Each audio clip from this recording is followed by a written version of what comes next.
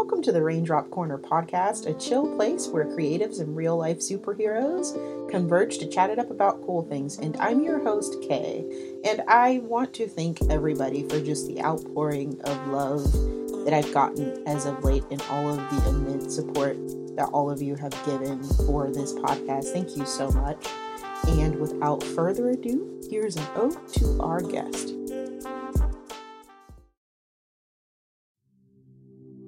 Oblivion was both welcomed and obliterated, distilled down into seedlings that satiated. They blossomed and bloomed into magnificence consecrated. Still, there may have been a little girl who debated, etching magic in the mind, quick in stride to leave the boo-hag behind, while tales of haunts and beings most divine culminated in tangled webs of her own shrine. It was in these places that imagination was refined. Drips of honey mingling with figure and form. Behold, the girl arisen from concentrated storm, plucked from the subtle additives of a norm, synthesized with black beauty turned woman, transformed. It was as if grief created a taunting windstorm, not knowing that the wreathing would evoke the greatest art form. Easing into Act 2, she saw she slew, sipped up the incantations of her very own brew, barreling through, and just then the words flew, little echoes of white and vivid sights, a bard coloring stories of might, humans and things engaged in a gripping plight. This queen's future is so bright, almost a fright. No, a joyful delight, picking up tattered pages, receiving hymns from anointed sages. She's living in the dark ages, but she runs with formidable mages. If all the world is a stage, then give it up for the greatest and grandest of rampages. You see, shining before the fold is feminine black glistening with gold. She did much more than what she was told, but who can become a goddess without being bold? Her ballad was written in the stars, a preordained crescendo stretching near and far, backed by embraces and whispered words most bizarre. Words of a father, family member, and friend, the willing co-stars, cradled by ancestors. She stepped through a door, left ajar. So today with us, we have Miss Karen Strong, author of Just South of Home. You also have short stories published in Star Wars from a Certain Point of View. And honestly, you had my heart already because it's Star Wars. And then also in a book called A Phoenix Must First Burn. I'm really excited to have you here. Thank you so much for coming on the show. Oh, it is my pleasure to be here. Thank you for inviting me. Of course, it's a pleasure to have you. And I wanted to start a little bit different this week, just because there's a lot of heavy things going on in the world. So instead of jumping right into it, I just wanted to take like 60 seconds to 2 minutes to ask you, what was your favorite thing that happened today? Oh, my favorite thing that happened today. It was something very simple, actually. I have a dog. Her name is Shakira. She's a Shih Tzu. Oh, I like that. And my neighbor, yeah, she's named after the singer. And she saw a red letter. She had never seen it before, and she let me know that she did not like it, and she barked at it for 5 minutes. So it's never boring with that child. Shih Tzus are interesting dogs. I adore them. I've never owned one, but I always love everybody else's.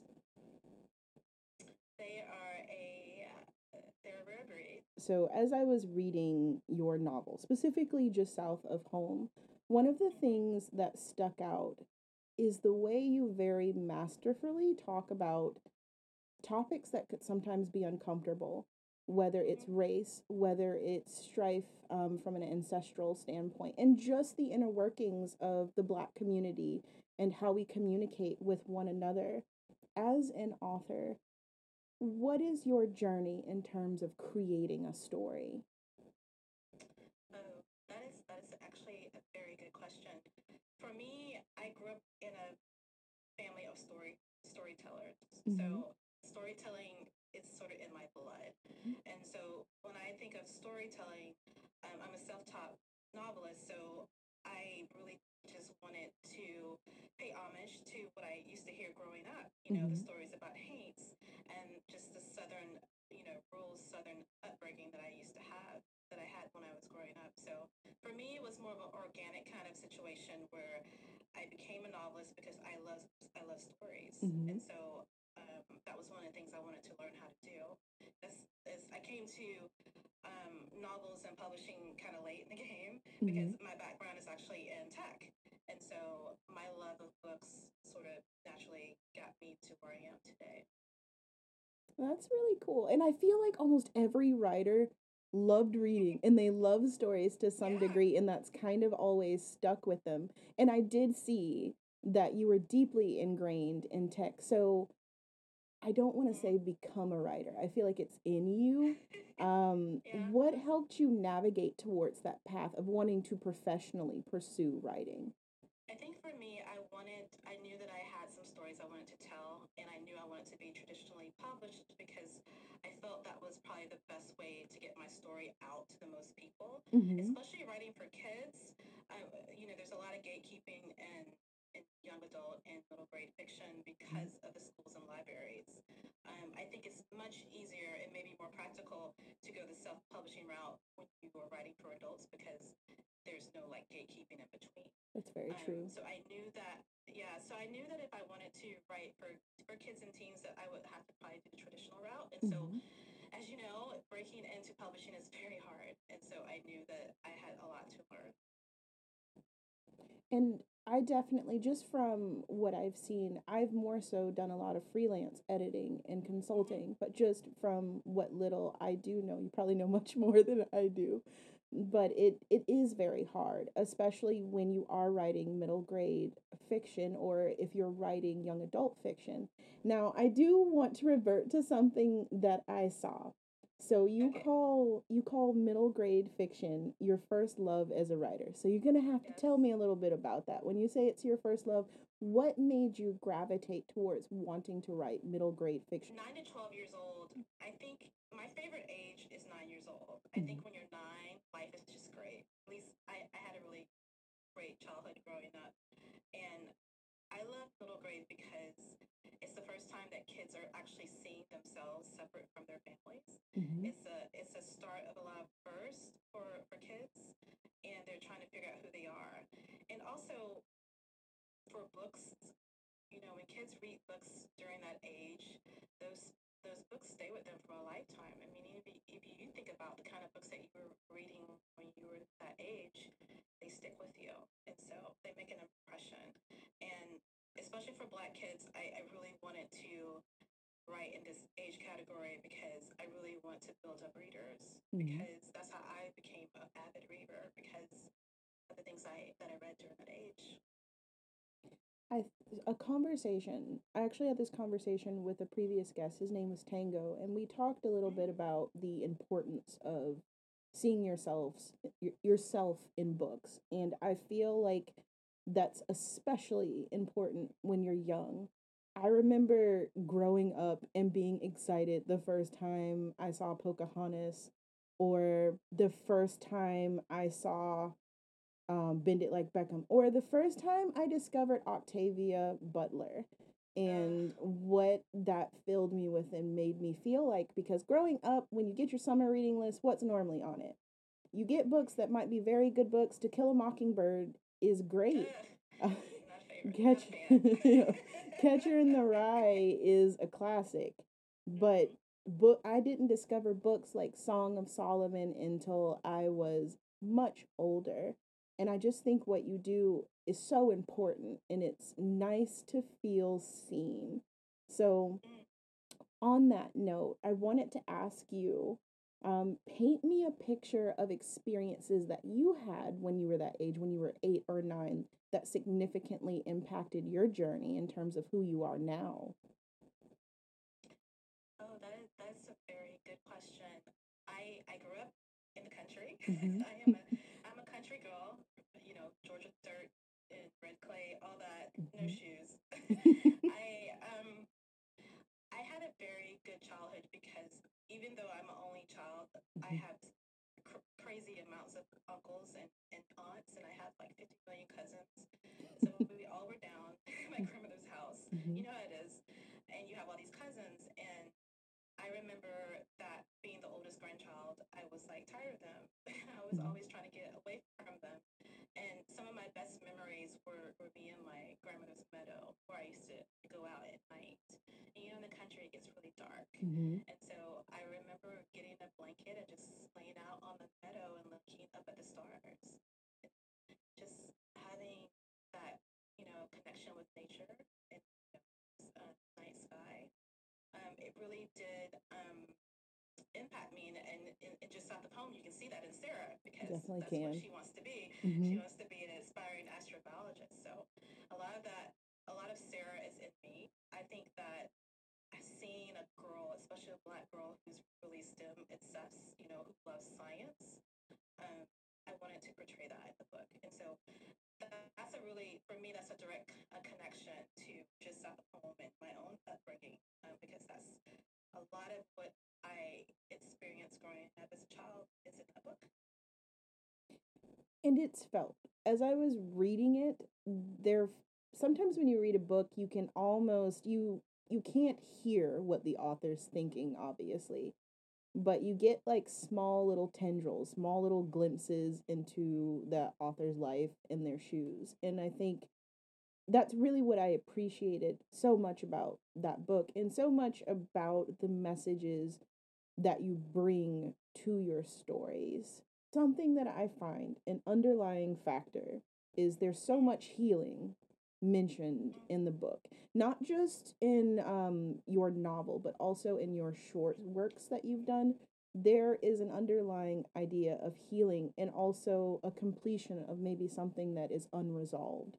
So, my question to you, if you feel comfortable sharing, have you personally had to undergo a healing journey? And if so, what was that journey like for you?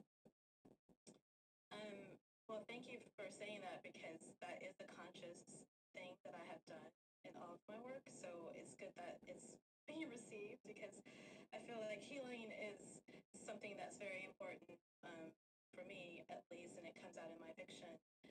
My next middle grade novel, which comes out next fall, so 22, is called Eden's Everdark, and it's basically a story about a 12-year-old girl who is grieving the sudden death of her mother. And I actually had that experience 5 years ago. My father suddenly died. I saw him on a Wednesday, and he passed away on a Sunday. So I think in these 5 years, I haven't really been able to totally process that because there were so many other things that I had to do. I had to take care of my mother. I had to make sure she was okay. I had to make sure that all of like the business, because you know, unfortunately, there's the business of death. All the It's things that you true. have Nobody to do. talks about that either. Things, yeah. And so with the pandemic and having this time to just sit and think about it, I think Eden's Everdark has really helped me heal that because the point of that book is grieving doesn't have an expiration date. It is something that you have to manage. And I think that a lot of people when you lose a loved one, or not even just a loved one, the the, the grief of loss of a life that was maybe that you wanted to have, it's not there anymore. The loss of a job, the loss of an opportunity. There's lots of different ways to grieve, and so yeah, I think that healing is always going to be a theme in all of my work because I think that when something like a death of a parent happens to you, it's not something that is ever going to go away. And I don't think you ever get over it, but you know, the point of it is to do the best you can. I like that a lot. And I think that a lot of times we put these stigmas and we put these expectations on what grief is supposed to look like. And a lot of times that's coming from individuals who haven't walked in your shoes. So I feel like a lot of people could really appreciate that and pull something from it, especially during a time where, on top of the losses that we've experienced or the normal stresses that we're going through, there's also this huge aspect of the pandemic. and also issues, since we live in the States, with nationwide issues such as race, such as some of the inequalities and things that we're going through, and having to navigate that as people of color who are also just dealing with regular things in tandem with that. So I definitely really appreciate that. You do have my condolences for your father as well. Yeah, thank you. You're very welcome. Now, I also wanted to ask you, you touch on themes that are darker. And when I say darker, I don't mean it in like the typical way, like it's evil or bad, but things that kind of make us feel feelings, essentially. How do you do this thing where you integrate them into your stories in a way that feels very organic, and it's not preachy, but it's essentially just telling the story? How do you approach talking about darker topics like grief and loss or race, or just individuals individuals whose lives have been basically completely upended because of those things? Even though middle grade is my first love, I write for all age categories. And so I think the common theme of talking about these kind of topics is that when it comes to kids, people always say, oh, you can't talk about this to kids. You can't bring these subjects up. People want to shield the kids. And here's the spoiler alert: the kids are already dealing with a lot of these issues already. Yeah. So it's not like anything that's a secret to them. And I think you do a disservice when you hide the truth from kids, because kids can handle the truth. They live the truth every day. And so I think it's paying respect to that, showing them the truth. Because as you know, there's different ways of doing that when you have a middle grade audience versus if you have a young adult audience. And with a young adult audience and even an adult audience, you can go a little bit raw, you might be more raw, or delve into deeper into the topic. It's sort of like a dance when you're dealing with different age categories.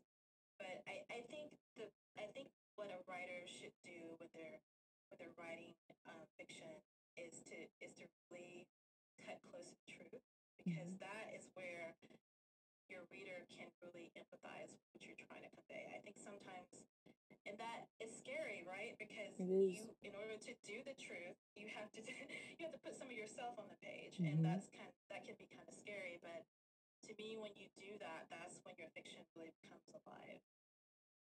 I agree with that, because I am of the mind that the reader can kind of hear you, and the character feels more well rounded and less hollow when there are aspects of reality within that character. Reverting to something that you said, because you're right, kids live those experiences every day. For you, as you were growing up, what was the most humbling experience that you've personally ever had? There's so many experiences that I had, but I think the one that really it was understanding that my parents were actually not God. I know that sounds kind of silly, but It doesn't. knowing that my parents were just humans and they didn't know everything, and they had flaws and they had challenges, and they weren't perfect. And I think that made me realize that, people are just doing the best they can. And I agree with that. And I think that it creates a forgiving way of living once you realize that, because it takes the pressure off of you and also off of them. You started in tech and you had all these experiences. You grew up in the South, you had a happy childhood, you love to tell stories. But what was that moment that made you shift from being ingrained in tech, even though I know that that's still a love of yours, to writing? Well, it's an interesting story because tech, as you know, is very white male dominated, Yes, right? it is. And so after so many years, it got to the point where I actually just got burned out. I was actually kind of blessed because for a decade I worked in a IT shop with a lot of women of color. There was only like one white guy in our team, so it was very unusual. We were downsized, and so after that happened, it really just been sheltered from, not dealing with those microaggressions every day. It's very tough. Last year, I actually got a job at a big 5 tech company on the West Coast, and Mm-hmm. I was very excited because I got caught up in the prestige of working for a big 5 tech company. Mm-hmm. And let me just tell you, the grass is not greener. No, it is not. I've worked for a big 5 tech company. So I think in those situations you just have to do it yourself to understand. Because somebody, people say, "Oh, you should take that job, Karen." I'm like, "I'm gonna take this job. What you talking about?" So whatever. So I think sometimes you just have to find out for yourself. And like I was telling you, when my father passed away in 2014, very suddenly, no warning, I also started to think about life is short and I need to do what I need to do. So I would think my father's death is probably the catalyst for me going into taking writing traditionally, trying to get traditionally published very seriously, because I understood that life is not promised to you. That's very true. And I feel like there are just things that we continue to see every day that just further affirm that. And I'm really glad that we have voices such as yours in the literary space that people can take in and gain things from. I have something more around the fun realm, because just something that I noticed. You have this huge love for just magical things, not necessarily in the vein of fantasy, but in terms of the supernatural or sci-fi. And you mentioned that you love the night sky, which is something that I saw, and there's so much majesty to the night sky and just space as a whole. What essentially drew you to liking the supernatural and to wanting to tell those types of stories? I think it goes back to the stories I was told when I was younger. The stories that I was told were always very dark and scary stories, because they were telling me these stories because they didn't want me to be out after dark. So they were like cautionary tale stories. But I think it did the opposite and actually made me, want to seek out some more of these kind of stories. So it definitely came from the way I was raised. I was raised always on, these folk tales, root women and root workers and paints and ghosts as cautionary tales. Like don't the boo hag's gonna ride you tonight. You need to be careful. Those kind of stories, and they stuck with me. And so they're sort of like in my blood in a way. I like that. And I feel like it's very common to share those stories in the South. Like grandmothers and just like family members, they love telling those stories, especially if you have like deep rooted heritage and you're very connected with that. So it's a lot of fun to venture into, and I think that was one of my favorite things about experiencing your work is it was that slice of nostalgia. If you could say something to your younger self, let's make it more specific. If you could say one thing to your 10-year-old self, what would you say to her? First, I would tell her everything's going to be okay, because I was a very anxious child. And so I would tell her everything's going to be okay. Then I will also tell her that all these books that you go every Saturday to the library, you check out all these books, and you can never see a black girl in the pages that you read, that one day you're going to be the one that puts black girls on pages. That's what I would tell her. I love that. And in that vein, for individuals, young black girls, older black girls, black women who want to write middle grade or young adult fiction, what would you say to them? Because I agree with what you said earlier. I feel like it's very discouraging sometimes how hard it is to break into the literary world, specifically writing those types of stories and the resistance that you get, and also the favoritism, and then people who are very good writers but they just don't get the ability to get seen like other writers who are good in their own way, but they fall more so into the traditional mainstream or the trendy type of writing. You definitely need to just be real and truthful that breaking into traditional publishing is very hard. It's because of the nature of the old industry. It's very old. It's very white dominated. And since 2014, there's been a lot of leeway of trying to get more people of color and Black writers into the industry and to be published traditionally. But I think the first thing, in order to stay in this business, because this business is very rough, there's always rejection. It never stops. And I think the first thing you would want to do is just to make sure you're in it for the right reasons. I think the love of story is going to help you in the long run, because if you're doing it to be rich, probably find something else. There's so many other I agree. To get rich. If you're doing it to be famous, same thing. There are so many other things you can do to get famous. I think you have to be in it for the love of story and the love of craft, and the love of your audience, whether it be children or young adults or teens or adults. You have to be in it for the love of story, and you have to hone your craft. You have to figure out world building, characterization, plot. You need to learn how to revise. Find your people also.